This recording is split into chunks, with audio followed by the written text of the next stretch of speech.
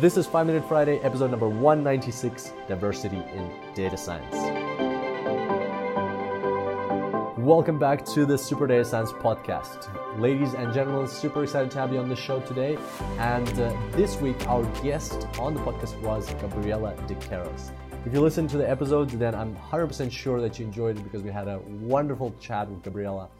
And today I wanted to add some numbers to add more color to the conversation we had, to one of the topics that we covered.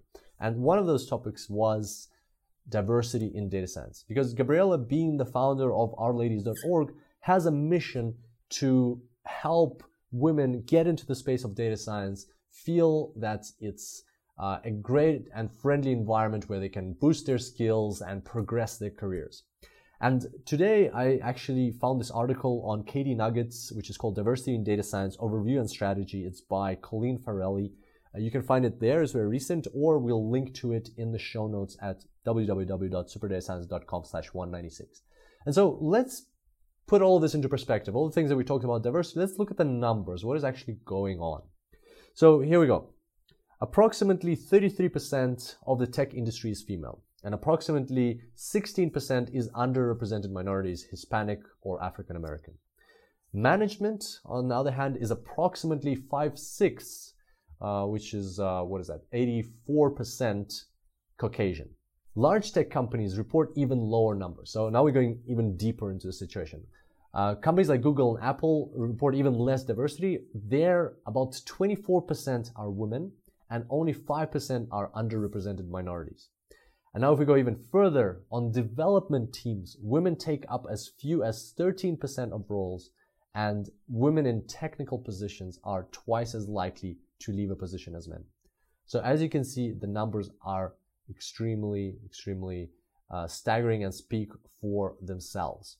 Now the article goes on to talk about the benefits of having a diverse team, and the benefits are undeniable. It gives some examples of companies growing and exceeding their peers and getting boosts in their likelihood of succeeding.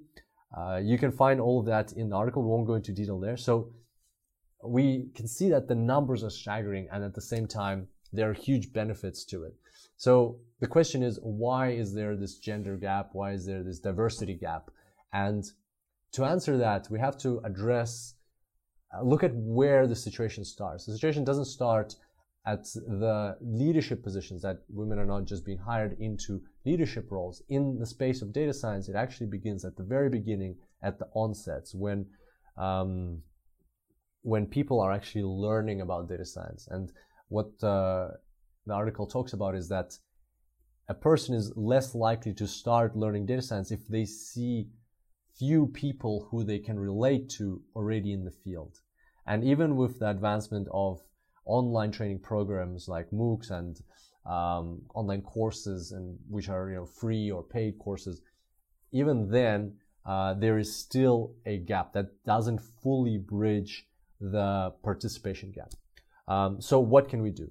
Well, we can just play our part, and I'll tell you how we are playing our part. For instance, for example, at Super Data Science, at our conference Data Science Go, we actually have a panel on women in data science, and we're inviting Gabriela de Queiroz, we're inviting other female data scientists to speak about these issues, to address them, and to help women who are participating, who are coming to the event, to see that yes, they can have a successful career. Yes, there are women who have achieved greatness in the space of data science. And so to popularize data science across underrepresented minorities or across different genders, not just focus on what is the status quo right now. We need to change the status quo. So that's how, for instance, we're playing our part. How can you play your part? Well, you can, for instance, lead by example. If you are female, or if you are Hispanic or African American, you can lead by example and demonstrate that you are building a career in this space, and help encourage other people, especially students, to get into the space and show them that they are people that they can see and get inspired by.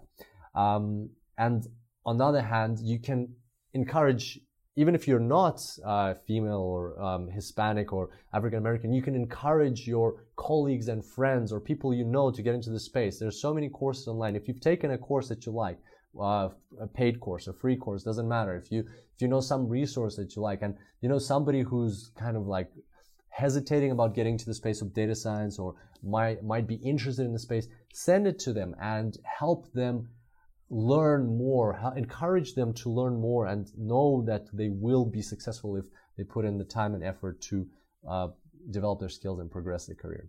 So that's how we can help and how we can address this gap. And the main point is that a lot of the publications and so on, they look at the top echelons, they look at the leadership positions and so on, what's happening up there in terms of diversity. But we need to start early. And the good news is that anybody can contribute to that. All of us, we can help people who are starting out in data science feel encouraged, feel empowered, feel that this is a friendly space where anybody can succeed regardless of their gender or race. So there we go. That's our little excursus into the world of diversity in data science.